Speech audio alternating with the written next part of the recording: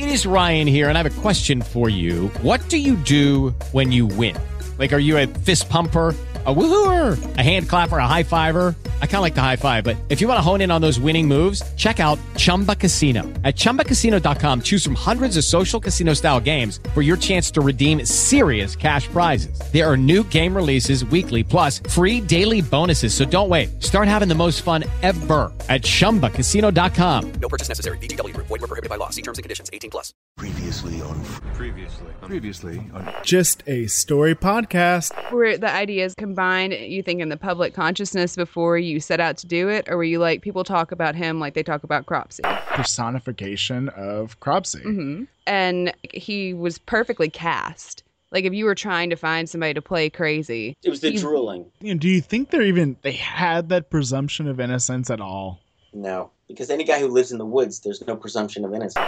I feel like in the second case that the legend, the idea of the boogeyman, the guy that comes out from the insane asylum and snatches these children away, this like idea of Cropsey, played a big part of that? Yeah, it was the boogeyman on trial. I don't think the boogeyman was on trial. I think the pedophile was on trial. You know, more the Boo Radley was on trial. Right, the idea of it. Yeah, the idea that somebody's coming in and, like, corrupting your children or stealing your children, you know, the Pied Piper or something like that. It's just a little bit more like string them up Frankenstein style rather than, like, is this the boogeyman? I think it was just like in a community like that, and in any community, anytime children are threatened, people really circle the wagons. You know, they find scapegoats. They're after blood. It doesn't. Have you heard the story of... And written on the wall. And everyone has the different stories of, oh, this happened to my brother. They start telling you stories of the old. There was this girl. It was back when we were little kids. To find out the truth regarding one of the most enduring tales in American law. A story behind the story. Because it's just a story. Hello and welcome to the Just a Story podcast. I'm Jake. And I'm Sam. And we're here to tell you a story. Each week we take a look at the stories we tell over and over again. What our myths and misdeeds, fears and fables say about us as humans. Welcome back to the show, everyone. Hi, we missed you. We've been talking about how awesome you all are, and it's good to see that you're all back. And oh, do you see the new guy? That guy? Yeah, he's new. You mean the guy that was on the show last week? Oh, no, not that guy, but he's new too. Right, so last week we had Joshua Zeman on. And Joshua Zeman is kind of the legend of urban legends storytelling. Can you say that? So Joshua Zeman sort of started some investigative reporting about urban legends and where they intersect with reality, doing his 2009 documentary, Cropsey. And then his later documentary, Killer Legends, which both are fantastic and hopefully you've had time to watch over the last week. But we do want to thank you all for coming back. And, you know, if you could take a second to go and rate and review the show, tell your friends, that would be greatly appreciated. Right. So leave us some stars on iTunes. We like those. Also, if you feel the need to share one of your local urban legends. If in your Halloween hangover you've got some scary stories lying around that you want to share with us, you can always call us on the Urban Legend Hotline. We need theme music for this. Like the Batman transition? Perfect. That's exactly what I was going for. And if you want to do that, our number is 512-222-3375. And we would love to hear from you. If you don't want to talk to us, you can always tweet us. Email us. Or send a carrier pigeon. We do accept those. We do. No African swallows, though. We might eat the carrier pigeon and turn it into soap. Stranger things have happened.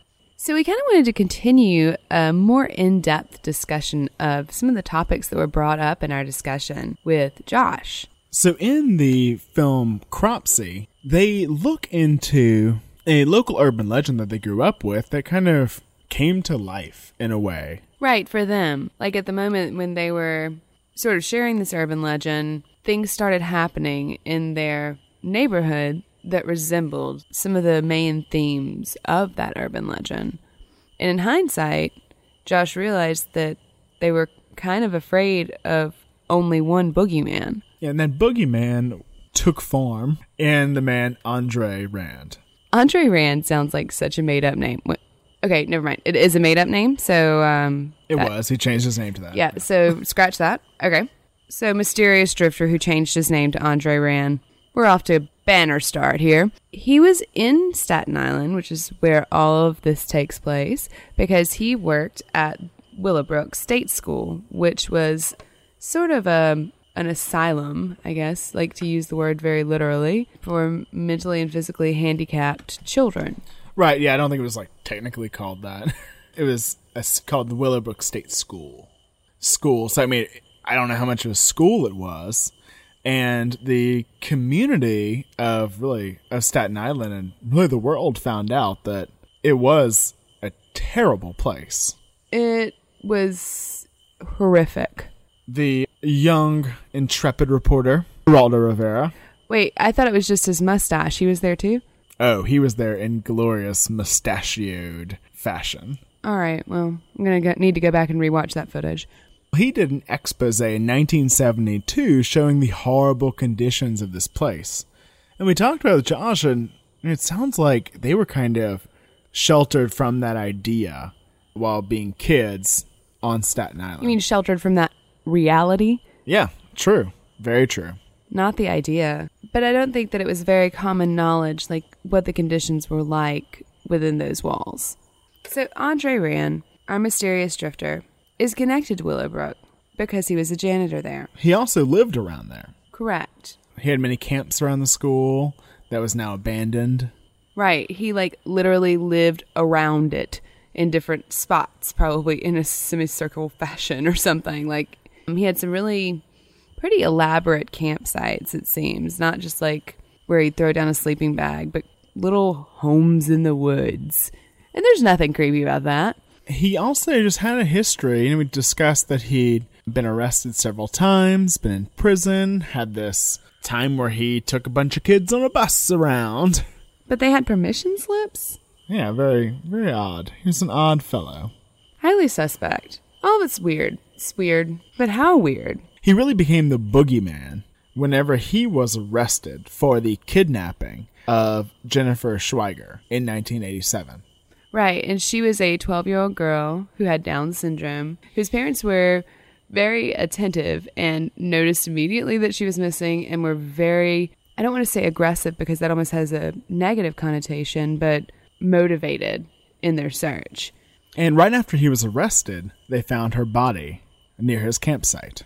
Correct, and so he was indicted for kidnapping and murder, but they couldn't make the murder charge stick. There just wasn't enough evidence. However, he was convicted of kidnapping and was serving out a 25-year sentence when, 20 years after the fact, he was charged in another kidnapping of a young girl named Holly Ann Hughes and subsequently convicted of that as well. Right, and over the 15 years prior to his arrest for the kidnapping and murder of Jennifer Schweiger, there were several kids that had gone missing. He was kind of linked to a lot of them. Right, and some of them were pretty concrete links, as in Hank Gaforia, who was an older kid. He was 21 or 22, but had a learning disability and was a little bit developmentally delayed. But he had become friends with Andre Rand, and they were routinely seen together around town, and then Hank went missing. Some of them are more tenuous. Like in the case of 11-year-old Thais Jackson, who disappeared in 1983. She was staying at a hotel with her mom that was about a half mile from Rand's aunt's house or something of that nature. And he had just been released from prison, and he loitered around her neighborhood sometimes. Yeah, so a lot of the evidence is very loose. But, as Josh points out, when he's in prison, none of this is happening. Which is very interesting. But one of the things that you see throughout the course of the film that I found so interesting is the way that people begin to talk about this court case in the same way that they talk about their memories of urban legends. They use the same kind of tone and the same vernacular and the same expressions to describe this real-life situation because it's taken on qualities of something a little bit larger than life. Right, it became a legend almost in its own right. But also you have to look back at his trial. You have to look back and wonder, who was on trial. And as we discussed, was it Andre Rand or was it more what he represented? Well, people have been putting ideas on trial for as long as we've had trials. No, that's very true. And they've been sticking these ideas onto actual people for a very long time. I think it's something like scapegoating. Is that what it's called? Well, that's the general idea, but there's been formal use of ideas and legends and the idea of the boogeyman and things lurking in the night coming for you that have been used in trials for centuries. So basically what you're saying is that if your community cast you in the role of stock bad guy du jour and they decide to let people within the judicial system know that they've done so, you could wind up on trial? Definitely. Like a witch hunt? The idea of a witch hunt is frequently mentioned in this case and many other cases similar to it. Like with the communist?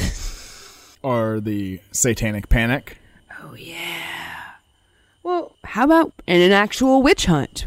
Oh, right, that too. So while we will not be going into all of these Salem witch trials, because we could basically do a week-long binge listen on that. Like we could do a Netflix season and just post it one day. Yes, and we will be doing witches one day. But the actual trials, the witch trials, were very interesting. So you're talking about like legally in the court, rules of evidence, jurisprudence, men with wigs, gavels, all of it. Yeah, I found it really interesting because, they're called the Salem witch trials, but they're also called witch hunts and things like that. And you picture a bunch of peasants with pitchforks and torches coming to people's doors and knocking them down and pulling them out and hanging them. Oh, no, that's later.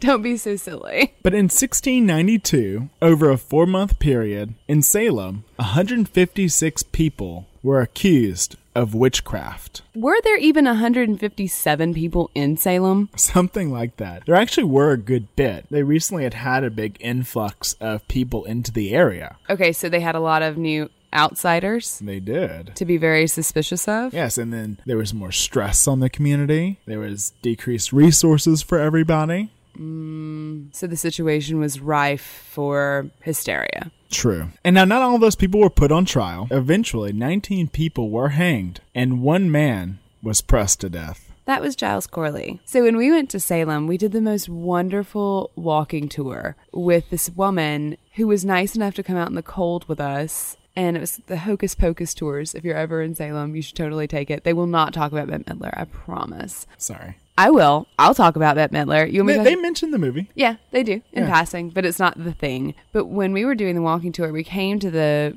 area where Giles Corley was pressed to death. And it's such a fantastic story, and I don't care if it's apocryphal, but they say as they were stacking on stones in order to coerce a confession, he would not confess, because if he confessed, he would lose all of his property. And so every time they put on a stone, they'd say, "What do you say now?" And he would just say, "More weight." And as I'm standing there in that spot, I got the Jeepers Creepers on it, like just so chilled.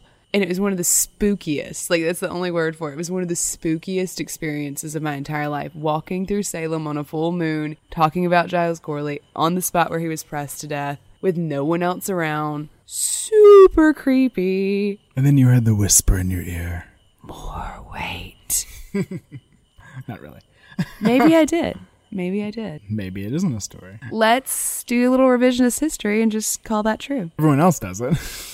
But like I was saying, this was not just some mob riot kind of situation. This was systematized, targeted justice. It was justice. They were trying in their Puritan 1600s way of doing this right. Looking for empirical data and... Exactly. So they set up the Court of Oyer and Terminer, had official procedures, had indictments, had public trials. That's interesting. They sought out the educated elite of the New World. They tried to pull in the smartest people they could. Did they go looking for expert testimony? They did. In the 1600s? Yes. And they brought in the Mathers. Oh, well, they knew everything. And wouldn't hesitate to tell you. I bet they mansplained some witchcraft, something fierce. Oh, they did. Hey, Jacob. Hey. Where does a mansplainer get his water? Where? From a well, actually. Well, actually. So, Increase and Cotton Mathers. The man's name was Increase? Oh, it was. They didn't have porn back then, did they? That would be the work of the devil. But they were influential New England Puritan ministers. They had written several pamphlets. Well, that qualifies you to be an expert in just about anything. All right, and involved in detection, discussion of witchcraft, and satanic influences in New England. So they were what you would call... experts. Right. They were expert witnesses. Okay. They had the pedigree, they had the history, they had the experience. Not like that other brother. Decrease Mathers. Wah, that guy? wah. Shut up. So they also relied on the most up-to-date, the most prestigious text on these matters. Mathers? One being Bernard's Guide to Grand Jurymen, and the other being Perkins' Discourse on the Damned Art of Witchcraft. Which Perkins was a Cambridge-educated man, and he said, we need proof of this. We need proof that someone's a witch. Discourse on the Damned Art of Witchcraft sounds like a country album. It should be. So he wanted proof, but 19 people were hanged and one guy was pressed to death. So I'm thinking they found some proof of witches and we've just, forgotten about it as history has moved on, right? There must have been real witches if we're trying to prove that there are witches. Well, so he definitely discouraged all of the torture methods that were used in England, such as like the water test. Is that the witch and the duck? Like if you weigh the same as the duck, you must be a witch. That's Monty Python. Right. Isn't that's English history? Might as well be. That's where they tie their wrists to their ankles and throw them in the water. And if they floated, they were witches. And then they needed to be killed immediately. And if they drowned, they weren't witches. And oops, Justice. Did anyone ever go in after them and be like, they're not a witch, I must save them? Was there some guy whose job it was to all right, Johnny, go? I don't think so. Get the witch, Johnny. So the evidence that he required was that you had 2 reputable witnesses and a confession. But he didn't believe that people should be tortured in order to get the confession. True. So reputable witnesses. So what differentiates a reputable witness from a riffraff witness? Well, of course, that'd be in the eyes of the court. So whoever the court says is reputable is reputable. Right. Okay. And, side note, there were confessions of witchcraft. Mm-hmm. But not everyone that died did confess. So they just consulted his books, said this guy knows what he's talking about, but it's Tosh when we want it to be Tosh. Well, things kind of got out of hand. We'll get there in a second. Okay. So there was other evidence allowed into court. And one of those important things is something called spectral evidence. Like a specter? Like a ghost? Not necessarily. So spectral evidence refers to a common belief that a person who has made a covenant with the devil has given permission to assume that person's appearance in spectral form in order to recruit others and carry out nefarious deeds. So, it's basically, it just renders you incapable of having an alibi. Yeah, it really does. Because I was asleep in my bed. And they're like, we saw your spirit. It doesn't matter if 17 people were watching you sleep. Right, he came and asked me to sign his book. Well, Black Phillip. We're going to do that a lot this episode. I'm sorry. I'm not. But the Mathers did consult some other people, more experts. More experts? Yeah, and they actually wrote something called The Return of Several Ministers Consulted. Wow, they were freshly English, weren't they? Yes. And it expressed concern about spectral evidence. They actually did not think it should be used in court. Right, because, it's very hard to call that fact. Well, they were more worried that the devil could take the form of an innocent person. Okay. That's like somebody going, well, Stevie Wonder shouldn't drive. And you're like, yeah, because he's blind. And they're like, oh, no, because he prefers to fly. And he has wings. That is exactly what that's like. Sure, whatever you say, boss. It's like, oh, you said something, and there was a perfectly reasonable explanation for it, and then you made it weird. But that idea that you mentioned of that kind of, who's a reputable witness? Who are these people that are getting called out for being witches? And so that brings up, your types of evidence when looking at people you're accusing. And, evidence would be defined in this case, in this situation, as a testimony about observation of behaviors that the expert has ordained to be casually related to witchcraft.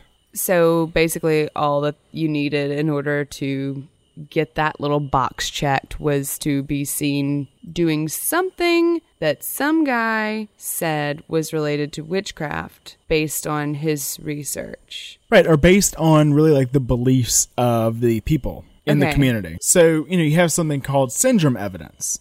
And those are your proffered conclusions about the existence of this activity, this criminal activity, because this would be criminal in this time. You could not be a witch. Now you can be a witch all you want. Maybe.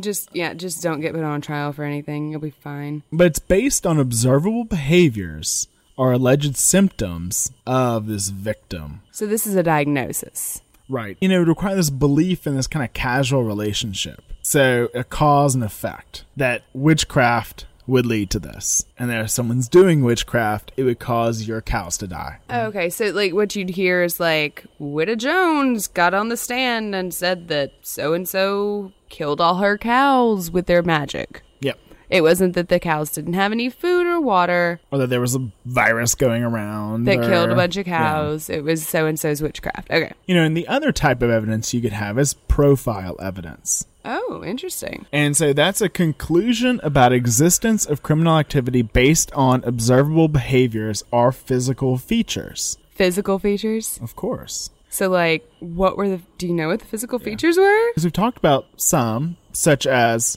the witch's mark. The witch's mark. So it'd be a hidden mark somewhere on their body. It'd be where the devil touched them, or just a sign that they'd made a pact with Satan. So, like, if you have a bruise. Or a birthmark. Oh, no. Or a freckle. You could be put to death for a freckle. Gingers. I'm sorry. Oh, my goodness. And they were all so English. There was no way that anyone is getting away with it. So, like, we complain about our justice system now, but at least we can't be hanged for a freckle. Close. But this evidence, this profile evidence, it's kind of just indicative. It's like, oh, well, you see the witch's mark. So that must mean that you're a witch. Okay. And they would do other things, like George Burroughs, people claim that he had these like remarkable feats of strength. So he was a superhero. Right. Or they would do the Lord's Prayer test. Well, that sounds highly scientific. Where they would ask you to repeat back the Lord's Prayer, and if you couldn't do it, you were a witch, because the devil had your tongue. A great one is the touch test. Tell me about the touch test. Where if the victim were to touch the accused, they would be suddenly cured. I'm going to go out on a limb and say it would be real easy to fake the touch test. Right? Like, I don't like you today, therefore I'm having a fit of hysteria. And when I go touch you, I'm going to stop having this fit. Exactly. And I know you got a freckle.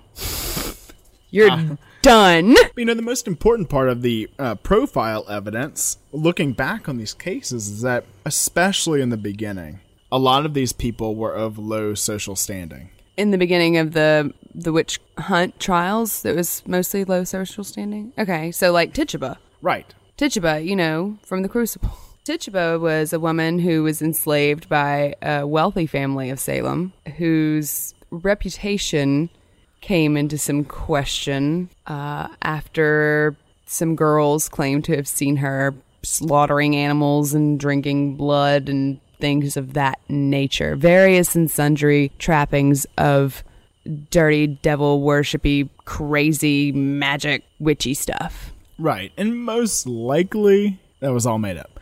But she was the lowest of low social standing. Right. Do you know how much I hope it's not made up and that she put a horrible curse on all of them? Well, she did actually confess. And she confessed to signing the Devil's Black Book. Where was it? Black Phillip. Black Phillip.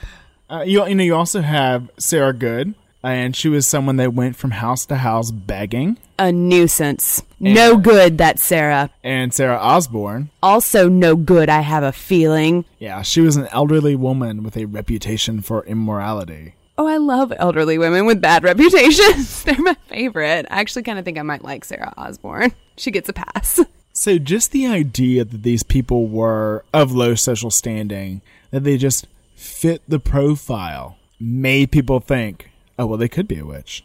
So is that something that was like, I mean, I know this isn't the technical way to talk about it, but was that something that was formally included in the diagnostic criteria? Was it something that people just knew they were more vulnerable to being accused? Or was it something that the judges would take into account? Like, oh, well, she was a beggar. Probably was a witch. I think it was taken into account. The character of them was taken into account. But I think it also just played into who was accused, too. Like, who was the least able to defend themselves? No, more who the community didn't like. So basically, the Salem witch trials were mean girls. In a way. You know, we mentioned that several people were eventually killed that did not confess, did not kind of like hit this early evidence-based, expert-based criteria. And that is actually whenever things got shut down. Increase Mathers wrote something called The Case of Conscience Concerning Evil Spirits Personating Men.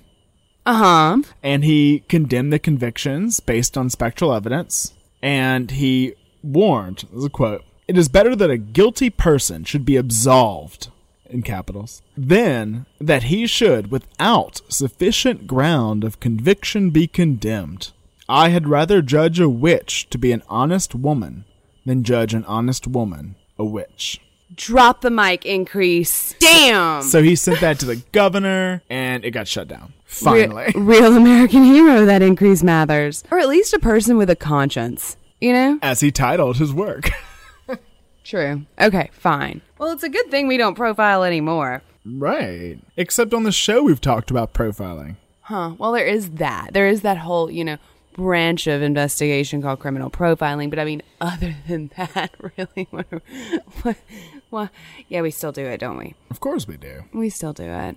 Okay. I want to mention that, we talk about things like profiling, and we talk about them because they're interesting. Right. They present interesting ideas. It doesn't mean we necessarily agree with them. Kind of like Freud. You should assume that our views on most things are kind of like Freud. I meant that Freud is kind of interesting. And kind of weird. And we don't really believe all of this. No, we think he's silly and wonderful, and we want to know more about him and understand him better, but we do not espouse his beliefs. Exactly. So what is this thing we're distancing ourselves from? Okay, so let me start by saying that I do think that there is a lot of interesting investigative use to be made of criminal profiling. But I think it's sort of gotten out of hand and taken on a life of its own, and someone like Increase Mathers needs to come around and get in line. So the basics, what is profiling? Profiling is sort of reverse engineering a personality profile, set of characteristics that law enforcement and experts believe that a certain offender might possess. And here's a definition. Offender profiling, also known as criminal profiling, is an investigative tool used by law enforcement agencies to identify likely suspects. Descriptive offender profiling is what that is. Predictive offender profiling, and analyze patterns that may predict future offenses and or victims. We've all seen Minority Report, right? That's it taken to an extreme. Yeah. What I think the popular consciousness imagines profiling to be is very much like Jodie Foster, Silence of the Lambs, Criminal Minds. Yeah, like that kind of super sleuth. Right, we have this team of experts, and in an hour they're able to pull this profile together, and they're able to magically find the criminal. The unsub, which is such a great word. And I think that our modern understanding of profiling, and probably the modern use of profiling, starts with John Douglas and Robert Ressler. And so who are these cats? They're cool cats. They're with the FBI, and they're with the newly established Behavioral Analysis Unit, and they want to go and interview murderers, because who doesn't? Okay, so why are they going to interview these murderers? They believe that with a good set of data, they can catalog traits and characteristics in a meaningful way in order to create an index of sorts to engineer criminal profiles. They're going to create a sample database. Correct. Okay, sounds like science. Doesn't it? That's where things get tricky. So how many murderers do you think one should interview to create a sample database? Well, for something to be statistically significant, you have to have over 30 samples. They do. Okay, but really in this kind of case, and if you were to look at it, you'd have to have 30 samples of each type. They don't. They interviewed 36 murderers. And one of the big criticisms right off the bat is that they didn't systematically choose which murderers they talked to. They talked to whichever murderers were around and wanted to talk. Or so they didn't find one of each, or a few of each, I should say, type of murderer. No, they just went in cold turkey. And I really think that they were going to kind of build it from the ground up. So, there wasn't any rubric, I guess, for choosing who they would and wouldn't talk to. And as they proceeded through their research, they decided that every killer could be described as either organized or disorganized. So binary system? Correct. Okay. I know. And then this is Malcolm Gladwell discussing what he thinks of this dichotomy. Each of these styles, the argument goes, corresponds to a personality type. The organized killer is intelligent and articulate. He feels superior to those around him. The disorganized killer is unattractive and has poor self-esteem. He often has some kind of disability. He's too strange and withdrawn to be married or have a girlfriend. If he doesn't live alone, he lives with his parents. He has pornography stashed in his closet, and if he drives, his car is a wreck. That's extremely specific. Isn't it? But it's also very general. Right, it is. This idea of profiling, and we talked about that kind of the general concept was there during the Salem witch trials, but the use of profiling has been around for a while as well. Maybe not in this specific form. Well, the use of profiling an unknown suspect started in the late 1800s. And it wasn't done often, and it wasn't called that. But it was this idea that a learned man, an expert, an acute observer of human behavior could reverse engineer a personality profile by looking at what someone did at a crime scene. And that kind of started, well, I don't know that it started, but one of the earliest surviving examples of this sort of profiling has to do with a man named Jack. Jack Nicholson? False. I saw The Shining. Okay, fine. He does need to be profiled. I'm sure Russell interviewed him. I'm talking about Jack the Ripper. He was profiled by a man named Thomas Bond, who was a physician in London. And Robert Anderson, who was an inspector, wrote him and asked if he would deliver his opinion on the matter. Bond had conducted an autopsy on the last of the Whitechapel victims, the canonical Whitechapel victims. That's a whole different story. This is a whole different episode too, isn't it? Oh, yeah. Oh, yeah. But the last of the canonical victims, Mary Jane Kelly. And he'd also been granted access to crime scene photos of the other victims as well as their autopsy reports. And he told the inspector that all 5 of the murders were no doubt committed by the same hand. In all cases, it appears that there is no evidence of struggling, and the attacks were probably so sudden and made in such a position that the women could neither resist nor cry out. It seems clear that the object was mutilation. The motive. The murderer must have been a man of physical strength and of great coolness and daring. He must, in my opinion, be a man subject to periodical attacks of homicidal and erotic mania.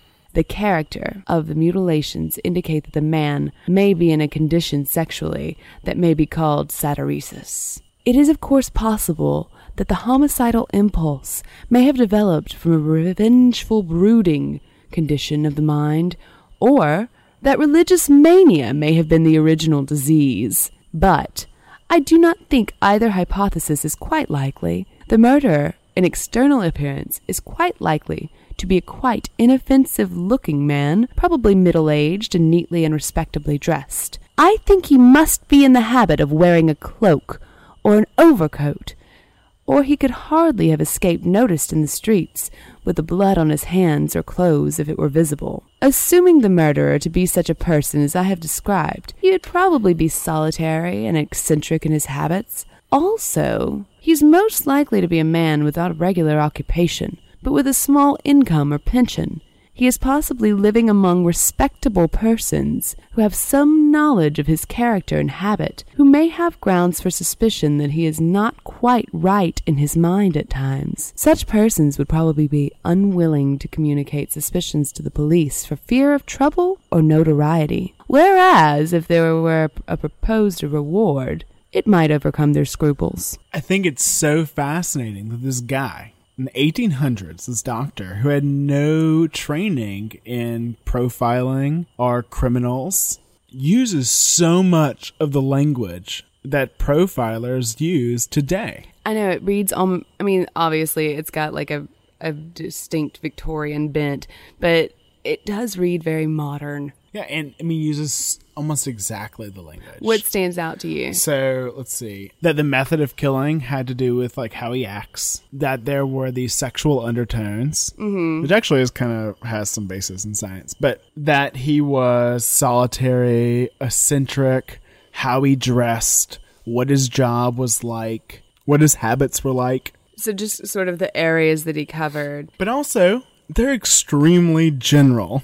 They are, but I feel like it's uniform. You know what I mean? Like, if this were a painting, it could be complete. It would just be an impressionist painting. Whereas you get some profiles that you look at, and it's like, you'll have Picasso in the corner and Rembrandt on the bottom, and then a swath of Mondrian at the top. Like, it's like three different ideas that don't fit together in a cohesive way. But I feel like this describes one person. Yeah, but it'd be like trying to pick someone out from a lineup by looking at a cubist painting of them. Right. I don't know how helpful this is, but it might... Apparently it wasn't too helpful. Well, you know what? It might have stopped them thinking about the crazy Jew, but we'll talk about that later. It's always the crazy Jew. The crazy Jew with a butcher apron. Another day. Another day. We'll get there, I promise. It's probably another binge season. But interestingly, Bond committed suicide by jumping out a window on June 6th of 1901. Was he pushed by an eccentric man, middle-aged, wearing a cloak? God willing and the creek don't rise. Oh, I want it to be true. You figured me out, Bond. Are you Bond, Thomas Bond? I am your evil villain, here for the reveal at the end of the movie. But you're not James Bond, so you're not getting away. He would have had a cat, too. So we have another major profiling milestone. In 1955, with a psychologist, a Freudian psychologist. Freud, you say? Freud, I say. And unlike us, he did not think Freud was just adorable. He believed Freud was serious business. And this was James Brussel. And he was consulted by law enforcement in the case of the Mad Bomber. But they asked him to look into the case of the Mad Bomber. And this was a man who'd begun sending letters in 1941 and continued sending letters through 1946. However, along the way, he started, bombing places. And so he set up one in 1940, another one in 1941, and then another in 1950, and then 3 in 1954, and then 6 in 1955. So escalating. Cooled off, escalated. Right? And so, taking in all the facts of the case, Brussel assumed that he was middle-aged, paranoid, wronged by the company that he'd first named in his letters. He was very orderly and cautious, had an exemplary record, some degree of education, but had a stilted word choice, using things like dastardly deeds. Oh, he sounds like a real villain. Yes, so he decided that weird word choice meant that he might be foreign-born. Of course he's foreign-born. He's probably Jewish, and probably has a leather apron. So he also noticed that his handwriting was very, very neat and very precise, except for the W's, which were 2 U's together, very sloping and round. And if you're a Freudian psychologist and you see a pair of U's sloping and round, what do you think of? Oh, something with sex. Boobs! Boobies. He thought they looked like Breasts. boobs. He thought they looked like boobs, yeah. Nice. And so he said that he had issues with the mother. Of course. He'd never passed through the edible stage, and he would be unmarried and living with some kind of mother figure. And then he decided, because he would use a knife and then put a bomb like under the seat at movie theaters and stuff like that, the combination of knife and bomb just made him think Slav, you know? What? He's like, only a Slav would use a knife. Well, he says, as one might assume that someone who uses a garrote is Mediterranean. Really? Yes. He used a Bowie knife. He must be from Texas. Yep. And then he mailed the letters from Westchester, Connecticut, but he wouldn't have mailed the letters from his hometown. So many Connecticut towns passed Westchester to get to the city. And a lot of those small towns in Connecticut had high Slav populations. Not the Slavs. The Slavs. And then he says, one more thing. I closed my eyes because I didn't want to see their reaction. I saw the bomber, impeccably neat, absolutely proper. A man who would avoid the newer styles of clothing until long custom had made them conservative. I saw him clearly, much more clearly than the facts really warranted. I knew I was letting my imagination get the better of me, but I couldn't help it. One more thing, I said, my eyes closed tight. When you catch him, I have no doubt you will. He will be wearing a double-breasted suit. Wait, so he is like specifically saying, I'm not actually using facts. I just have this feeling. Uh-huh. Okay. And so one of the detectives says, Jesus. And it will be buttoned, I said. I opened my eyes. Finney and his men were looking at each other. A double-breasted suit? Said the inspector. Yes, I said. But that's so last season, he protested. I'm kidding. Yes. Buttoned, he asked? Yes. He nodded, and without a word, they left. Put out an APB for anyone wearing a double-breasted suit buttoned. With mother issues. So if you had a double-breasted suit unbuttoned, you're good. You're safe. You're good. A month later, George Metesky was arrested in connection with the bombings in New York City. His name had been changed from Moloskus. Sounds Slavic. Doesn't it? He lived in Waterbury, Connecticut, with his 2 older sisters. Maternal. He was unmarried and unfailingly neat. A homosexual. Obviously. He attended Mass regularly. He'd been employed by the company that was first mentioned in the letters, and he claimed to have been injured on the job. When he opened the doors for the police, he said, I know why you fellows are here. You think I'm the mad bomber, which is not suspicious at all. It was late, so he was wearing pajamas, which seems like a miss, right? Right. Where's the suit? This can't be the guy. Right, but they're like, hey, you should go get dressed so we can bring you in for questioning. And he goes upstairs, and he comes back downstairs, and he's wearing a double-breasted suit. Buttoned? Buttoned. No. Yes. No. Must be him. So, pretty impressive, right? It is. Except that maybe Brussels kind of polished that up a bit for his memoir. Just a little tweaked it a little. Well, I think the double-breasted suit thing was actually real. Some of the other details he maybe fudged a little bit, maybe. So, I don't think you can put out an APB for any man wearing a button double-breasted suit. If you could, this might have been useful, but it's selective memory, I think, on the part of Brussels, recalling what he told police. But again, I'm going to mention Malcolm Gladwell because I read an excellent article that he wrote called Dangerous Minds on criminal profiling. He says, generally, a psychiatrist can study a man and make a few reasonable predictions about what that man may do in the future, how he will react to such and such stimulus, how he will behave. But Brussels writes, what I have done is reverse the terms of the prophecy. By studying man's deeds, I have deduced what kind of man he might be. And then Gladwell says, look for a Slav in a double-breasted suit. Profiling stories aren't whodunits, they're he-dunnits. Yeah, so it's like he's got superpowers. He isn't even using the facts. He's using the force? Yes, he's closing his eyes and feeling it. Yeah, so that appeals to my right-brainness, but I don't think it's I think it's hard to call it science. No, it very much is. It's interesting. It's an interesting idea, but what's the basis of this? Magic.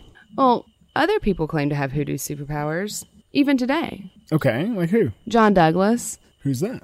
The guy who started it. Oh, okay. He says, what I do with the case is try to take in all the evidence I have to work with. And then I put myself mentally and emotionally in the head of the offender. I try to think as he does. Exactly how this happens, I'm not sure. Any more than the novelists such as Tom Harris, name drop, who have consulted me over the years can say... Yeah, we're like, we're buddies. I mean, we're like buddies. We're buddies. We get drunk. Yeah. Tom Harris. Tom Harris, who's consulted me over the years, can say exactly how their characters come to life. If there's a psychic component to this, I won't run from it. He's straight out saying, maybe I'm a little psychic. Maybe it's magic, you guys. I wrote a book. You want to read it? Hey, does somebody want to read my script? Okay, so besides the whole psychic thing... It's magic. I mean, we talked about that they created this kind of tiny database. Where they are able to use it to kind of organize killers into this binary system. Right. And they have these kind of profiles they can use that police can use to try to help catch the criminals, catch the murderers. Right. But it's not at a point yet where police can use the profiles. Police can use the profilers. Oh. Like, I don't think that there's any, like, database. I don't think you can type in, like, in the study with a rope and it spits out Colonel Mustard. I don't think it's quite there yet. That sounds like an app opportunity. An opportunity? But there is, like, a basis for the idea of profiling. So the basic premise is that behavior reflects personality. And would you agree with that? Yes. Okay. In general. In a very general sense. And that is retired FBI agent Greg McCrary saying that. And he says that you can look at kind of these 4 different phases of a murder or of a crime, an offense, and sort of isolate each phase, examine the behavior, and start to get a portrait of what you expect, what an offender might be like. And so there's the antecedent phase, which is the fantasy or the plan, what triggered him or her, the method and manner, what type of victims did he or she select, what was the manner of murder, body disposal, did they use more than one scene, and the post-defense behavior, is the murderer trying to be part of the investigation or trying to interact with media, sending communiques. I mean, those all seem like valid points to look into.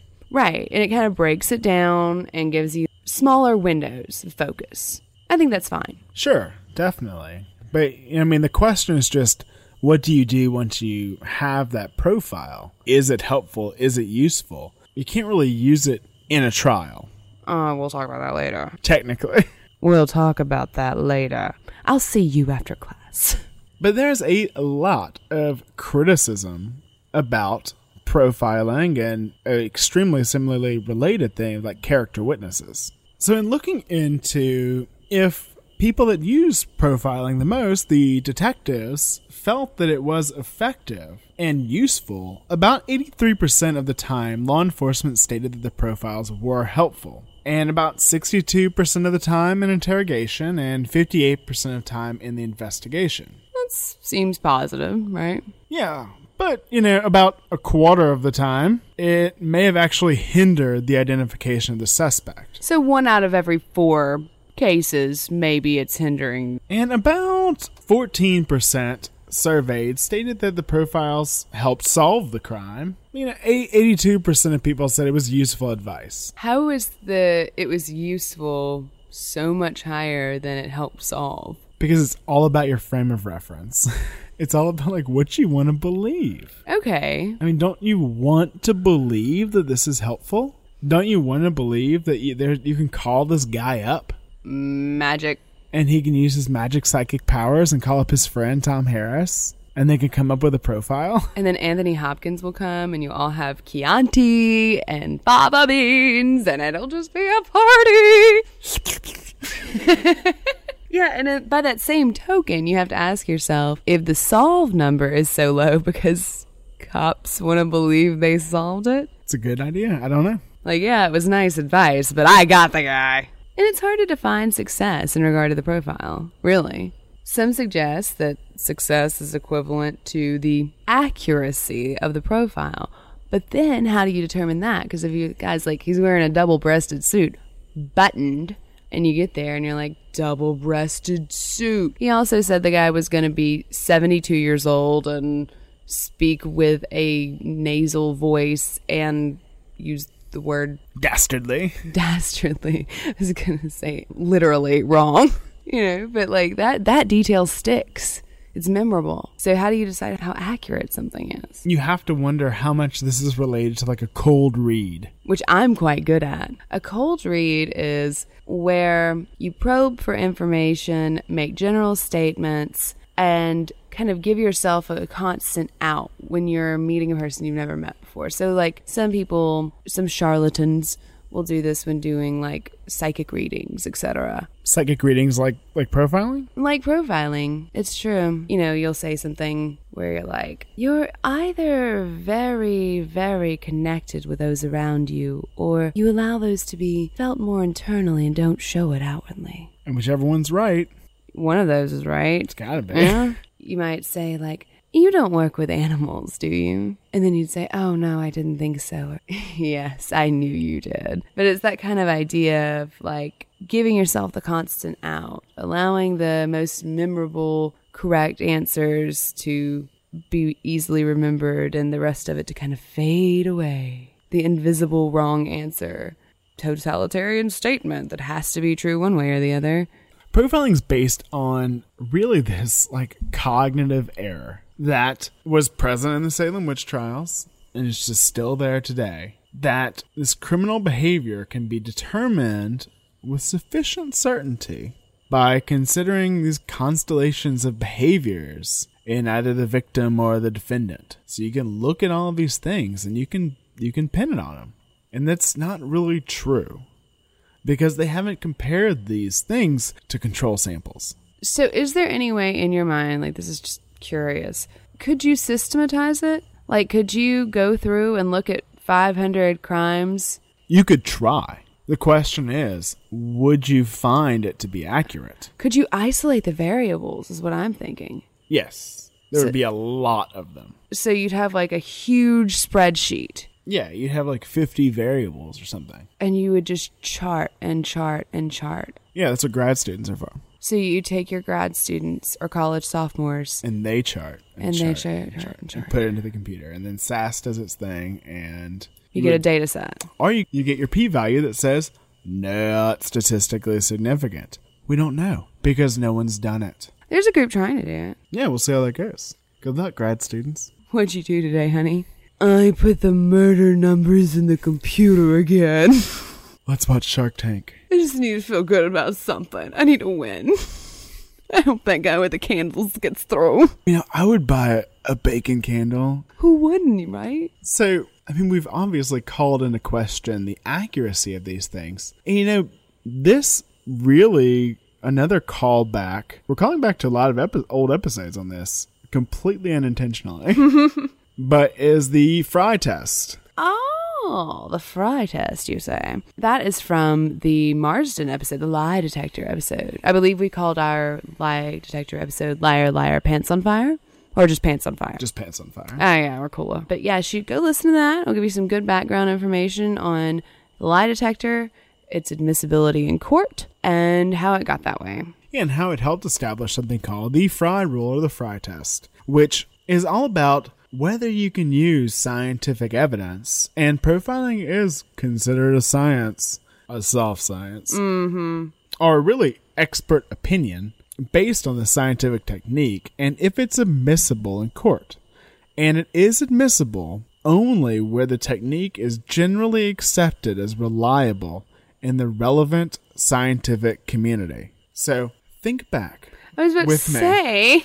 to the Salem witch trials. This would still qualify. They would follow the Fry test. This would still qualify. Right. Because they had the experts.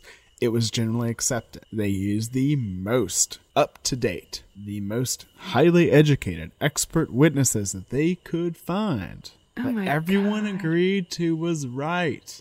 It makes you wonder what people are going to say in 400 years when they look back on now. Well, it'll be like Minority Report. There will be no crimes. Yeah, true. Okay, fine. That's very interesting. And horrifying. One of the reasons that it's commonly either not allowed into evidence or convictions in which expert testimony regarding profiling was allowed are appealed successfully is because expert testimony about profiling can have more of a prejudicial effect than probative value. I'm not a lawyer. What is probative value? I'm going to read you a definition. Probative value is evidence which is sufficiently useful to prove something is important in a trial. However, probative value of proposed evidence must be weighed by the trial judge against prejudicing in the minds of jurors toward the opposing party or their criminal defendant. So basically, is it prejudice towards them? Or like, will it do too much to create a negative image of them in the jury's mind? I think it's not just like, is it prejudged? Because like, yes, it is prejudgment. It's testimony about someone's judgment of them. But like, will it be too difficult for the jury to forget? Is it telling them something too negative? Well, it's like with the advent of all of the just news about profiling and the magic of it and the TV shows, it's just like with forensic evidence. People get that idea that it's magic. And so if this guy's up there saying it's so, and he's an expert, he caught Anthony Hopkins. I know, right? Like, this has got to be true, right? Because Anthony Hopkins, scary. But we want the warrior priest. We want the noble knight who is there for a just cause and who can defend us mere mortals against the dark forces lurking in our midst. And use their psychic powers. And use their magic powers. And use their knowledge that they've gone off to the mountain to get. We want these learned men to come down from the mount and point out the monster so we can get him. I think that's a really great point. You know, it relies on the experience of the experts, of these psychologists, and of law enforcement. And while, of course, experience-based learning is a real thing and is extremely important in our lives, I mean, half of medicine is experience. But it has its limitations. No! Especially when relying on it to prove victims' and suspects' behaviors are meaningfully correlated with the crime. Because you have different ways you process information in the mind. You have your experiential processing and your rational processing. Ooh, okay, wait. You're telling me that experiential processing is separate from rational processing, yet these people are supposed to render rational opinions based on experience? Right. So this seems like an oxymoron, but I'm going to let you tell me more. So, I just wanted to mention what they were, because you'll see how it fits in. In experiential processing, it's more simple. It's more concrete. It's shared by your emotionally significant past experiences, and it's very outcome-oriented. And the way I like to think of that is how a 4-year-old thinks of things. It's very concrete. It's based on their past experiences. It's moving towards an outcome. It's like when my nephew was afraid of Band-Aids. That's a great example. Because he thought the Band-Aids are what made it hurt. And I see that all the time. Oh my God! And you have your rational brain, the rational processing. And that's more analytical, more logical, more abstract. And you have more highly differentiated constructs. And so that is kind of what you would think you'd want to have. Something that's very differentiated, very analytical and abstract, because we're talking about human beings here, and not even, quote, normal human beings. These are the abnormals. These are the oddities, the odd man out. This is as you are so fond of saying, like the tiny bit of the bell curve. Tiny bit of the bell curve. But we're using our 4-year-old brain to try to figure these people out. It just seems so counterintuitive. And it's like, great example, binary system. 2. You get 2. We're able to split people into 2. So interestingly, there is like, I don't want to say like a new branch, but kind of a new school of thought in profiling. And it's investigative psychology. And it looks at things in a more systematized way and sort of tries to find more empirical data, sort of what I was referring to earlier. And they kind of think that maybe they've just sort of disproven that whole Douglas Wrestler organized, disorganized hypothesis, maybe. And it's with a group out of Liverpool.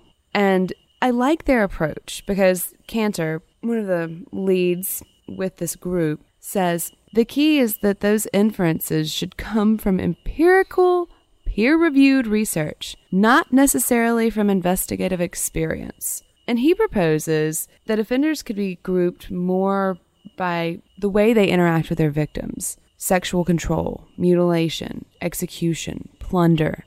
What are they after? What is their motive? And once you group them into those kind of categories, it reduces the number of variables within each category. If you can kind of unite by motive rather than the general idea of what the person is like. Yeah. Kind of focus a little more. Yeah. I do think that those distinctions make sense. Like as soon as I read them, I know who's who. I can see how it's applicable. Cantor says that research like this, which uses statistical techniques of psychology to group together types of offender behaviors, is the only way to develop a scientifically defensible description and classification of an offender. As he sees it, psychologists need to work from the ground up, gather data, classify the offenders in areas as various as arson, burglary, rape, and homicide. So he's trying to go through and start a new system, looking at empirical evidence, using those categories to sort, parse, separate, categorize, classify. It seems it seems right to me. It makes a little more sense. And,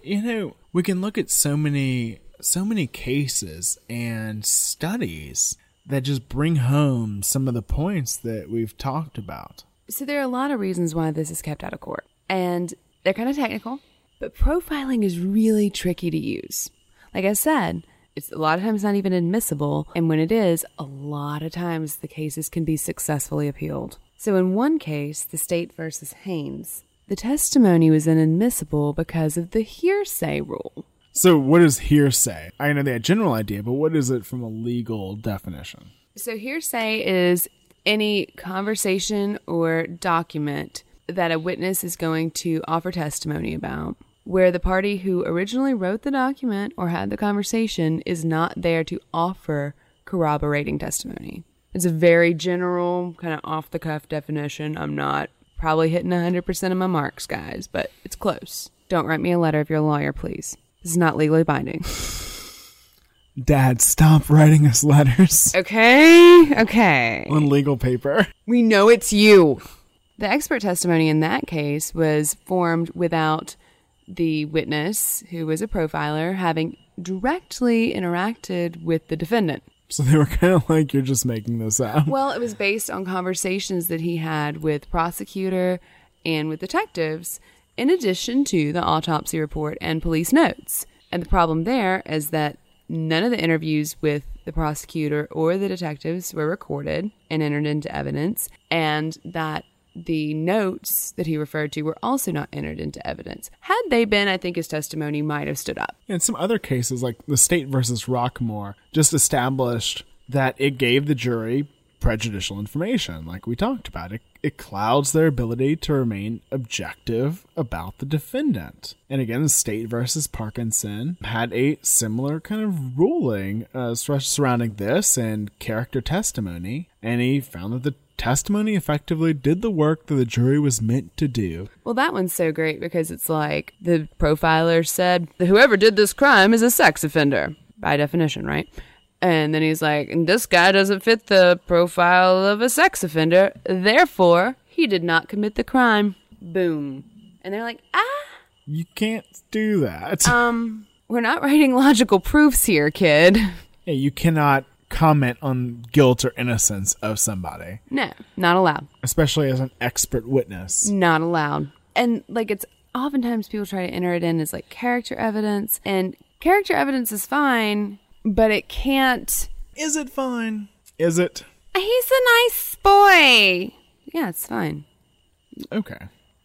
Miss Gladys thinks he's a nice guy. But whatever, like, it's not going anywhere. We're not getting rid of character witnesses. The problem is character witnesses are not allowed to comment on behavior or personality traits that are meant to indicate how this person would have behaved in a specific hypothetical situation. Like, you can't be like, oh yeah, he's the kind of guy that would totally beat your head in if he was mad. Right, you can't just have like the person from down the street commenting on it. Right, and you can't have an expert commenting on it. Yeah, you can't have that Conjecture. that Faulkner, like we, the community, just saying it. We always knew he was going to do it. He was just this drifter. He was always lurking around, ordering tea. I mean, who orders tea in Staten Island? He just looked like a murderer. Really, one of my favorite things I've seen written about profiling is that profilers are experts. They do have the right to comment on patterns of human behavior that they've noticed. But where they exceed that level of expertise, where they overstep their bounds, is in commenting if an individual, if a human being, fits their imaginary profile. No, I mean, I think that that's the point. It's like this profile is a work of experience, a work of some psychology, a work of training, but is it accurate enough? You know, and so there's a study done by Penzato and Finkel. Who have amazing names. Yes, and they asked different groups of people, including profilers, cops, just regular old psychologists, like not forensic psychologists, and, you know, a bunch of university students, of course. College sophomores. To create a profile based on details about a crime. So they just made a crime up. I'm not sure they made it up, but they gave them all the details and asked them to do this. And they found that the trained profilers were no more accurate than any other group. I think it's funny that John Douglas mentions Tom Harris. I think profiling has always appealed to me because it seems like a job for a writer. It seems like a really good writer would be a really good profiler. No, I can see that. And that study was included in this big review study by Eastwood and everybody else. And their conclusion was that there was no compelling evidence that criminal profilers are able to have accurate profiles compared to the non-trained person. So they say that it cannot be considered a valid instrument for narrowing down the suspect pool and could potentially target a non-guilty individual. Well, you know what Increase Mather would say. Demons. No. Oh, no, that's Ed. Sorry. Don't pick on Ed. No, Increase Mather would say, I would rather let a witch go free than call an innocent woman a witch, right? Didn't we just say that? Wasn't that kind of his deal? That was his deal. So there's a great example of this, and it's very recent. You know, it's in my memory. And that would be the Beltway Sniper. So I have a story about the Beltway Sniper. Let's hear it. This is 100% true. So when I was in high school, I wanted to get out of class. So I claimed that I needed to see my counselor. And I went into their office and they're like, what do you need to talk about? And I was like, I need to talk about the Beltway Sniper. Of course you did. And they're like, what about him? And I was like, I think it's two guys. Are you serious? Yes. And I was like, they keep saying, like, this is 100% true. I was like, they keep saying that it's a white guy on the news, but I don't know why it has to be a white guy. Like totally just blowing class. And I was like, it really bothers me. This really upsets me. I don't think I can go to class today. Well, so your little 14-year-old self was pretty accurate. Yeah, this all happened over a 3-week period in October of 2002. They were coordinated attacks. 10 people were killed and 3 were injured. As our modern 24-hour news cycle likes to do. They had all of the experts on. Talking heads. Yes, and they were talking. Oh, they were talking. I was singing. They were profiling the hell out of this case. And they were using this classic criminal serial killer things. This white guy. He's in a white van. Can I do it? Like, I haven't looked. I'm gonna tell you what they were saying. Okay. It's probably a loner in his mid to late 30s. He's white. He would drive a nondescript vehicle. It would need some capacity for storing weapons, so it would need to be the size of a van at least. It will be a plain color, probably white or tan, definitely not black, and he will be acting alone. He might have military experience. He is a blue-collar worker who has transitioned from job to job over the course of his lifetime.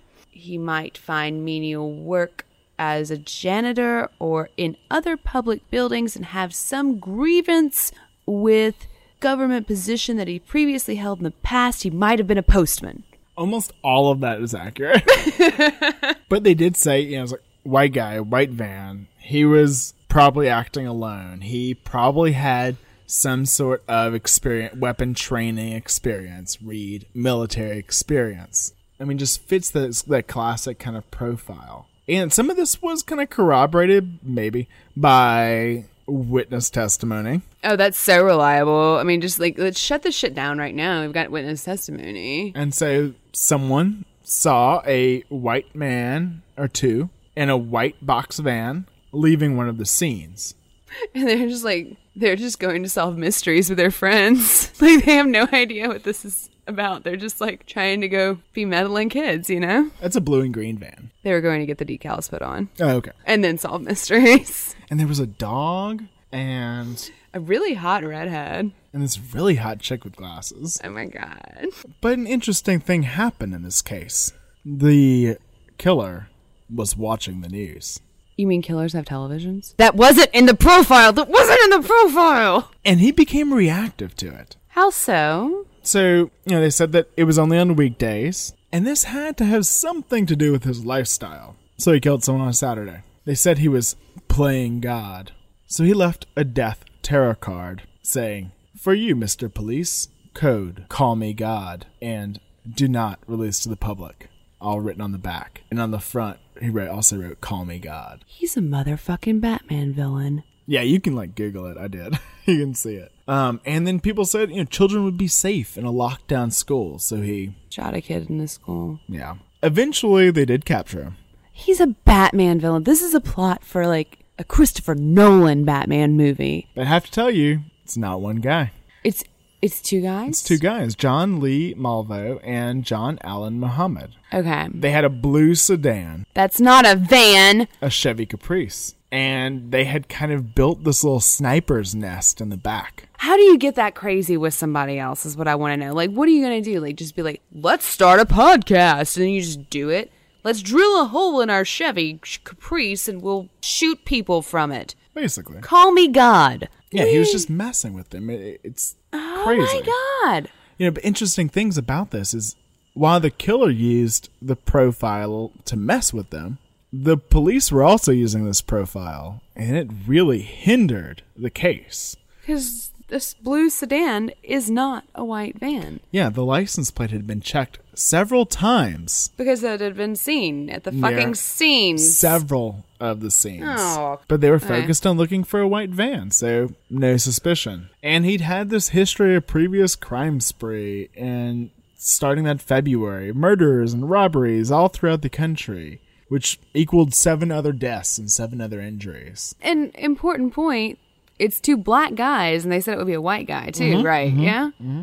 Very true. So, kind of like the Baton Rouge serial killer, which was at the same time, they were looking for a white guy, classic serial killer. White victim equals white killer, obviously. It's like the one time the police were not looking for a black guy. Well, this happened. Do you know this happened? I'm going to remind you that this happened. So they said they were looking for a white guy in a white truck, right? With Derek Todd Lee. Mm-hmm. So if you're a coon ass and you got a white truck, we can say coon ass, by the way. It's okay. Yeah, we are. We are. It's cool. But if you're coon ass and you got a white truck, what you going to do? You're going to get a bumper sticker that says, "I'm not a serial killer." They were everywhere in Baton Rouge. Okay, I actually don't remember that. That's amazing. But several forensic psychologists commented on this case. One, Calvin Frederick, said forensic psychologists should not share their profiles on the news with media. Well-trained psychologists can be of help, but they should be behind the scenes. But how would they know you were friends with Tom Harris? This field still has a long way to go. It's not as refined as we'd like it to be. N.J. Burrell, another forensic psychologist, said at the end of the day, no one fathomed or even discussed the fact that these guys were black. Everyone spoke actuarially. People are always capable of surprising us and acting outside of our experience in ways that we haven't tallied data points for. That's the reality. Even when the research points to something, you can still be wrong. The lesson is we can't with 100% certainty make predictions and statements. And Mark Zelig says, when you give information to the public that's incorrect, you may create a mindset that raises the level of suspicion for those who are not perpetrators more than those who are. And another forensic psychologist, Ronna Field, says, we can't speculate from other cases to this one. I think the biggest mistake we made was trying to take unknowns and compare them to other cases. I think this is where profiling goes wrong. That's what profiling is. Right. How That's is the this core where it goes wrong? Tenet of profiling is we're trying to ascribe characteristics to an unknown subject. If that's where profiling goes wrong, profiling is wrong. So this brings us to a case that we discussed with Joshua Zeman. The case of the West Memphis Three. A case that was highly steeped in that satanic panic, that fear that Satanists were everywhere, hunting our children, killing them, which they really weren't. They really weren't. There were Satanists. Oh, yes. But they were just annoying people at their local coffee shop. They were just like wearing black and like talk too much, wanted to tell you about things. And like ask if you knew Anton LaVey and tell you about that one time they met him at that retreat at Sandals. But this is a case where that profiling, that taking someone's actions, taking someone's personality into account really does affect whether they are seen as guilty or not. And it's more than just their personality, it's their personal expression. So this case is incredibly well documented, and there is a wealth of evidence and testimony and discussion. And if you want to go find all of that, there are so many great places to do it. I would start with the Paradise Lost documentaries. Yes, they're fantastic. That being said, we're not going to cover it in that great of detail. But we wanted to focus on some of the more prescient details and share those with you. So in 1993, on May the 5th, 3 8-year-old boys were reported missing. Stephen Branch, Michael Moore, and Christopher Byers. They were last seen all playing together around 6:30 in the evening. And the next day, around 1:45, they spotted a boy's black shoe in a muddy creek that led to a drainage canal. In the ditch, they found all 3 of the boys. They'd been stripped naked and hog-tied with their own shoelaces, with their ankles tied to their wrist. Their clothing was found in the creek. Some of it had been tied around sticks and stuck in the muddy ditch. Byers died of multiple injuries, had mutilation to his scrotum and penis. The other boys died of injuries and drowning. There was suspicion that they may have been sexually assaulted, but that was later dismissed. There had been some sort of a knife attack. And then the prosecutors in the case claimed that Byers had been intentionally castrated, but the defense and later additional experts would testify that this was a post-mortem wound inflicted by animal predation. And so this is a small town in Arkansas. These are 3 hometown boys. These are vulnerable kids. It's a horrifying incident. It's heart-wrenching. But the villagers wanted somebody to put their pitchforks in. And I would too. Let's be clear about that. If there's no way I'm sitting idly by and being like, well, someone was just expressing themselves. That's not what this is. This is awful, and someone does need to pay for it. And so the officers, the police at the time, remember this is in the midst of the satanic panic. They felt this must have cult overtones. Well, it is the embodiment of evil on earth, so I can see where they're like, this is the work of the devil. Yeah, but not the way they think, right? Right. Yeah, they think that these are Satanists in their midst, lurking in the woods, getting stealing their children. Yeah. The boogeyman. And so they asked a juvenile corrections officer to make a list of the suspects. And he wrote a list down and included a few names. Right, just anybody that kind of stuck out to him that he thought could have done it. So he's offering the most rudimentary profile ever. Yeah, it's who are the really bad kids? And so he included the name of Damian Eccles and his friend, Jason Baldwin. Eccles was 18 at the time and Baldwin was 16. They'd been arrested for vandalism.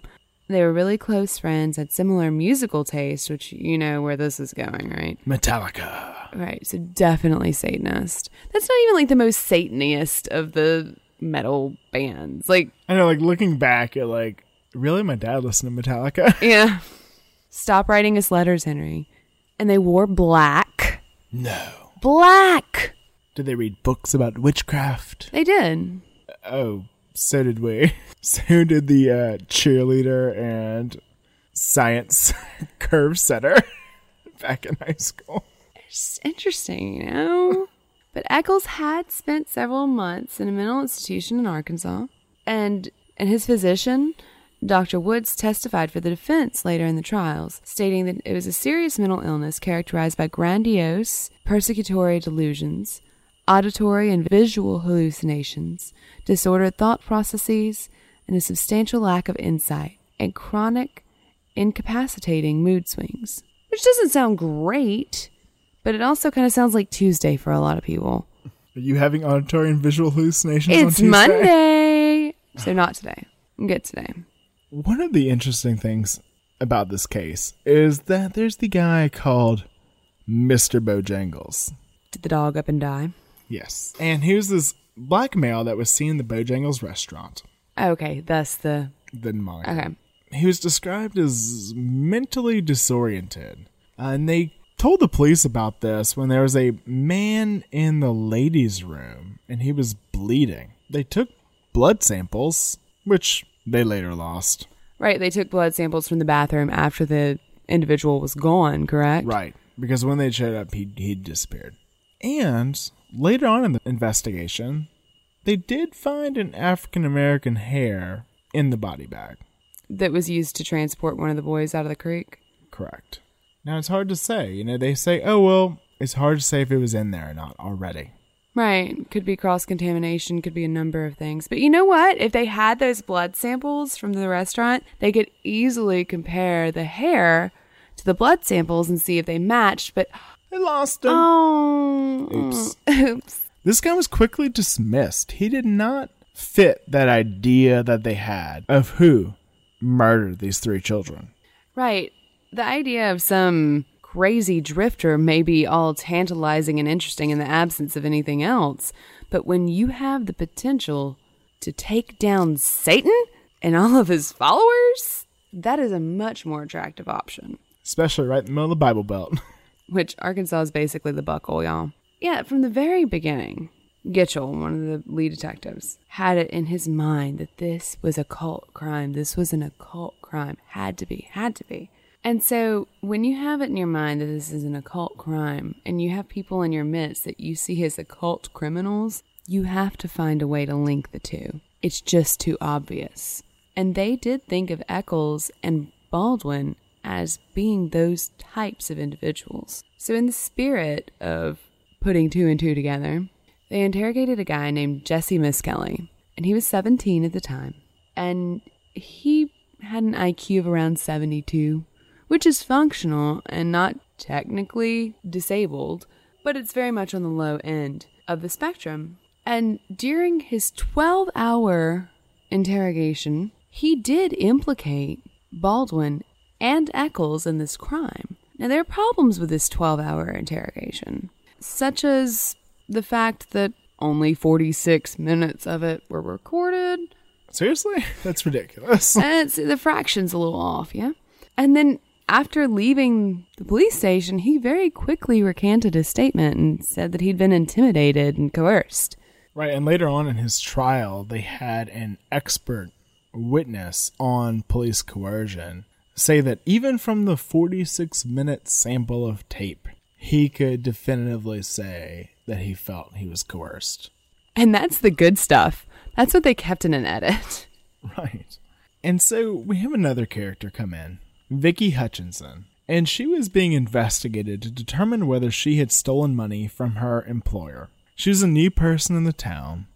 No one really knew anything about her. Oh, shit. Her son made some statements that he saw Satanists murder the boys. Right, and he was around the boys' age, correct? Like, he was in their class at school and knew a couple of them pretty well. Yeah, he was a younger kid. Miss Vicky Hutchinson heard about this reward money they had, and she wanted to help this investigation, and the police were all too willing to let her help. They had Miss Kelly, the guy they interrogated for 12 hours, introduce Eccles to Hutchinson.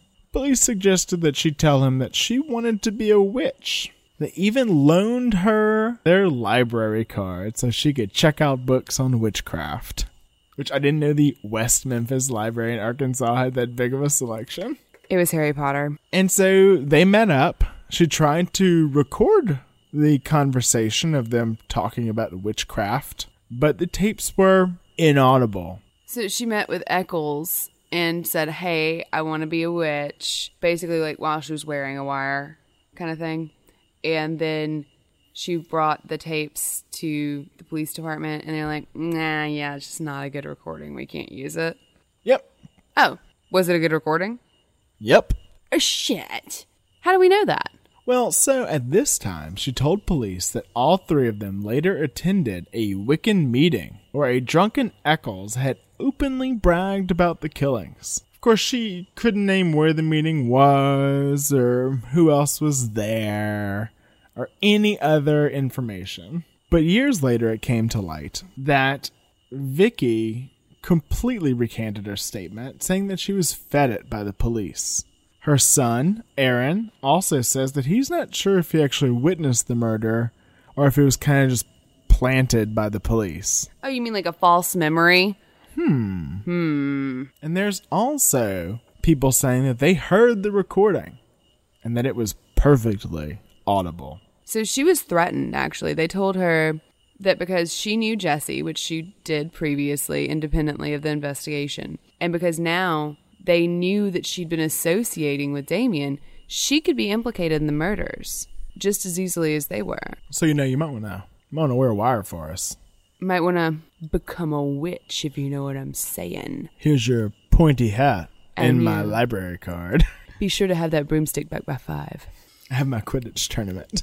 So shortly after this, Baldwin and Eccles were arrested. But Miss Kelly was not? Well, he made another statement to the police. Uh-huh. Detailing the murder in more detail. But remember, kind of has a low IQ. In doing this and trying to add and create all of these details, he implicated himself. Oh, shit. Oh, Jesse. Oh, honey. God. And so he was quickly arrested. Oh, Jesse. Babe. Okay, well. So in the trial, which is extremely well documented in the Paradise Lost documentaries, they have some expert witnesses. Do they? Do they now? Well, they do, actually. They have the guy in Miss Kelly's trial that testifies about false confessions. And he seems like he does a pretty decent job. Dr. O'Shea from UC Berkeley.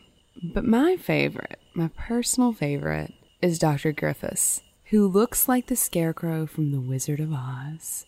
Yes? Yes? They tore off my arms and they threw them over there. So, Dr. Griffiths, with all of the pizzazz of the Scarecrow in The Wizard of Oz, testifies as a retired police officer with a degree from the prestigious institution of the Columbia Pacific University, an unaccredited, non-traditional, distance learning school in California. If I only had a brain, you say. Which was shut down in 2000. Oh no, it's like Oz. And he claimed that he'd given seminars to over 38,000 police officers. Okay, so of all the bullshit that he spouts, I buy that. I do too. Because this satanic panic thing was so big, I believe that he was able to sell himself to a bunch of small town police offices. Oh, not even small town. Yeah, medium-sized town. Maybe even large-sized town. It's like, hey, I'll come and tell you all about these Satanists that are coming after your children. I buy it. I buy that people bought that.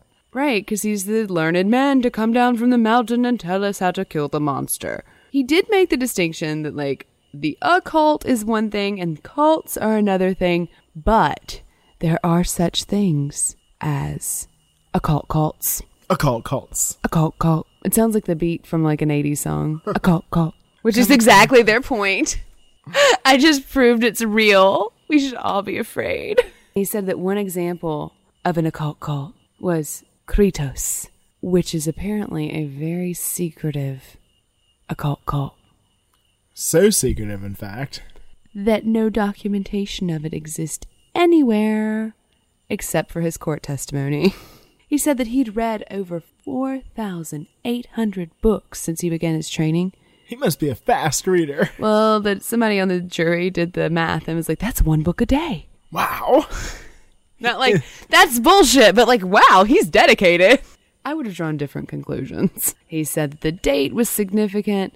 He also said that there were like 13 days on the calendar that a Satanist would want to kill someone. and that anything that fell a week before or a week after that date should be considered satanic, and that these were definitely satanic because of the full moon, and that the tying definitely was satanic, and that the mutilation was definitely satanic, and the fact that they had been put in water meant it was satanic, and the fact that it had been done in a cleared area meant it was satanic, and the fact that... So taking gross generalizations. Yes, that's what he does best. He was kind of ruthlessly cross-examined by the defense, and they're like, when did you get your master's degree? And he was like, this year. And they're like, and which classes did you attend? And he's like, what do you mean? They're like, which classes did you attend? And he's like, classes? I don't need no stinking classes. I was on the street. I was out in the cults, man. You don't know how it is out there. Which actually, he's not that cool. He's like, I was on the street. Where the people are. I followed the yellow brick road. It took me to the Emerald City. There were these witches, and they had apple trees throw things at us. You know what you need to do with Eccles is you need to throw a bucket of water on him. You be nice to that boy. He'll get his flying monkeys. So, were there any actual expert witnesses? There were, thankfully. The defense called them. Like, somebody that I've actually come to find very interesting is this man named Robert Hicks. And he wrote a book called In Pursuit of Satan, the Police, and the Occult. And he wrote it kind of in response to the Satanic Panic. So was he a police officer? He was. He retired in 1980. Was he an expert? He had a degree in applied anthropology from the University of Arizona. Wait, that's a real school. Right, it was a master's. That's a real school. Yeah, he went to school and like lived near the campus and went there and things. But like I pulled some of the testimony because I just thought it was really interesting. So he had the defense attorney. Do you have any empirical data to support the idea that the children were beaten as the result of an occult crime? Robert Hicks. I only know of one example where heads were beaten incident to a religious ritual, and those rituals occurred 3,000 years ago. Since then, at least in our culture, I'm not aware of any. Is there anything unique about the presence of water? Anything that would make it fit into the idea of a cult crime category? I would say no, but I have a small problem with a part of your question when you say cult crime. Okay. Hicks. Part of the reason I wrote my book is because of that loose terminology. As far as I'm concerned, a crime is a crime, and to put the word cult in front of it simply adds a big cloud of smoke, and the term loses precision. He goes on to say later, I'm probably not the person to be a spokesman for a religious viewpoint. All I can offer you is this: since this is a religion that claims an origin that precedes Christianity and invokes goddesses and spirits that infuse living things, obviously water is a living thing to them, and it's a powerful symbol, but a very favorable, benign one at best. So it seems like he may have actually known what he was talking about. Yeah, it's like, even if we pretend for a second that this is related to the occult, that doesn't fit. Well, he was talking about Wicca specifically. Right, which is what they're saying he was. Yeah, Damien claims to have been Wiccan. I think Damien was like a library card collage of theology. He was 19 at the time of the trial, 18 at the time that this happened. I don't think he had any really clearly defined belief system. And what 18-year-old does? One, and they're an asshole. They're peaking in high school. I think that the closing statements of some of the attorneys have some really great points. Okay. About what we've discussed. Val Price, Eccles' attorney, said, the state decided to put forth testimony about the motive. The state tried to allude to that this was the trappings of occultism killing. Is there anything else, anything, here at the crime scene indicating an occult killing? Do you see any pentagrams out there? Do you see any 9-foot circles? Another key point to this case was the tunnel vision. Damien Eccles' tunnel vision. And he talks about his First Amendment rights. The state has attempted to say that some of these items of Damien Eccles are some kind of motivation of that killing. Talking about his writings and his books about occultism. You're allowed to have that. They talk about Shakespeare quotes and Metallica lyrics right up there with the occult. Like, it's not just, he has a book on witchcraft. It's like, do you see this weird shit he's written here? Where's that from? And he's like, it's Shakespeare. And they're like, oh, well, that's weird too. Damien got on the stand and said, yeah, it's my picture. Yeah, that's my writing. The whole part of a teenager when you're growing up in teen years is questioning things. Questioning your religious beliefs, questioning your parental values. But just because you do that is not any kind of evidence of a murder. One of the prosecutors had a statement that I really liked. He says, remember Dr. Griffiths, and this satanic occult motive thing is kind of a foreign concept to me. But when you've got people that are doing what was done to these 3 little boys, I mean, you've got the normal motives for human conduct, and they don't apply. There's something strange going on that causes people to do this. I mean, you've got some weird people, and when you've got a set of beliefs, when you've got people out there that are following a particular set of beliefs that include human sacrifice, and it's evidenced in the books. I mean, he can say, I don't know, I don't do it as a custom, but I mean, this guy's more. His mother said it was a phase he went through. I think he said he dabbled in it. Well, you can judge from the witness stand. This guy is as cool as a cucumber. He's nearly emotionless. And what he has done in terms of satanic stuff is a whole lot more than just dabbling or looking into it for the purposes of an intellectual exercise. I mean, the guy's handwritten incantations regarding sacrifice, letting blood flow, all that sort of thing. I mean, that's an indication of someone that's got some rather unusual belief system. And Paul Ford, Baldwin's defense attorney, says, didn't they tell you satanic panic? Yeah, that's a scary thing, but it's a scarier thing to convict someone with no evidence. If you can't figure it out, if it doesn't make sense, call it a cult killing and find somebody who fits the suit. They're blindfolded. They can't figure it out. They call it a cult killing and find somebody weird. Find somebody who wears black. But they let one thing go by the wayside, as that there's nothing that links Jason to these activities.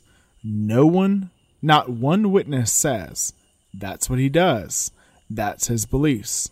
We don't have a writing, not a drawing, not a picture, not a person. Nothing links him to it. But that doesn't matter. That doesn't matter to them. It's a cult killing. They don't leave anything behind. And then one final word from the prosecutor.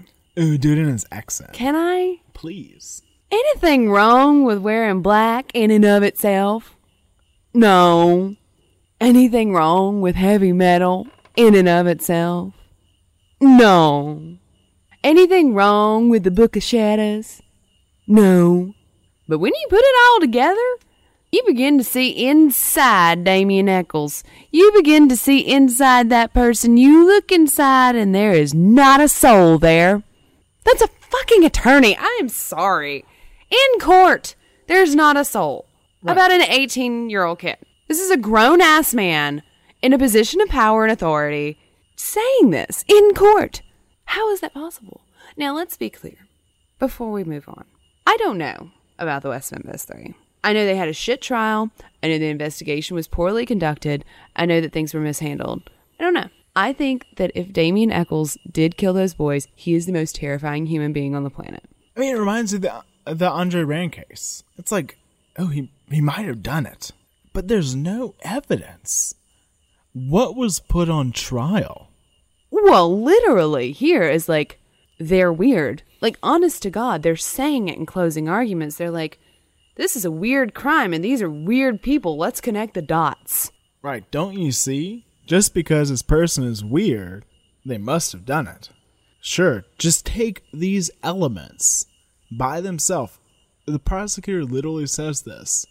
Take these elements by themselves, they might not mean anything. Take it all together, and it points to guilty. When you put all of these elements together, wearing black, heavy metal, dabbling in the occult, it kind of forms a profile. It does, and it's what they were convicted on, and they were sentenced as guilty. Right, Damien Echols was sentenced to death. And the others were sentenced to Miss Kelly got life plus 40.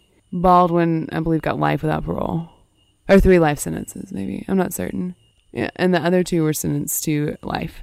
And all of this was brought up to Arkansas Supreme Court. A lot of this was appealed. There was a lot of controversy around it, especially with the documentaries coming out.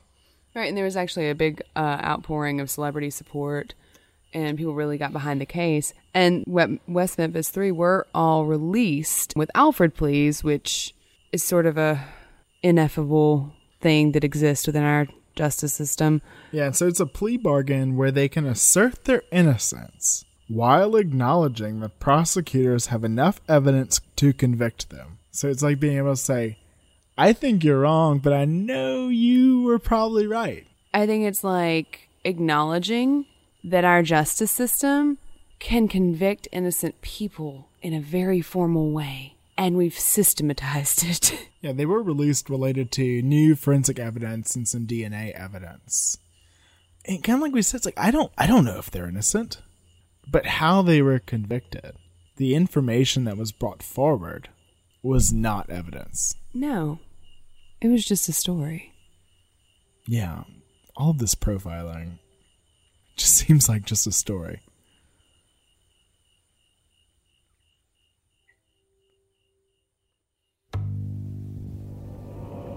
Society 13 Podcast Network. Redefining podcasts. Society-13.com. I like to listen. Hello, it is Ryan, and I was on a flight the other day playing one of my favorite social spin slot games on ChumbaCasino.com. I looked over at the person sitting next to me, and you know what they were doing? They were also playing Chumba Casino. Coincidence? I think not. Everybody's loving having fun with it. Chumba Casino is home to hundreds of casino-style games that you can play for free anytime, anywhere, even at 30,000 feet. So sign up now at ChumbaCasino.com to claim your free welcome bonus. That's ChumbaCasino.com and live the Chumba life. No purchase necessary. VGW. Void where prohibited by law. See terms and conditions. 18+.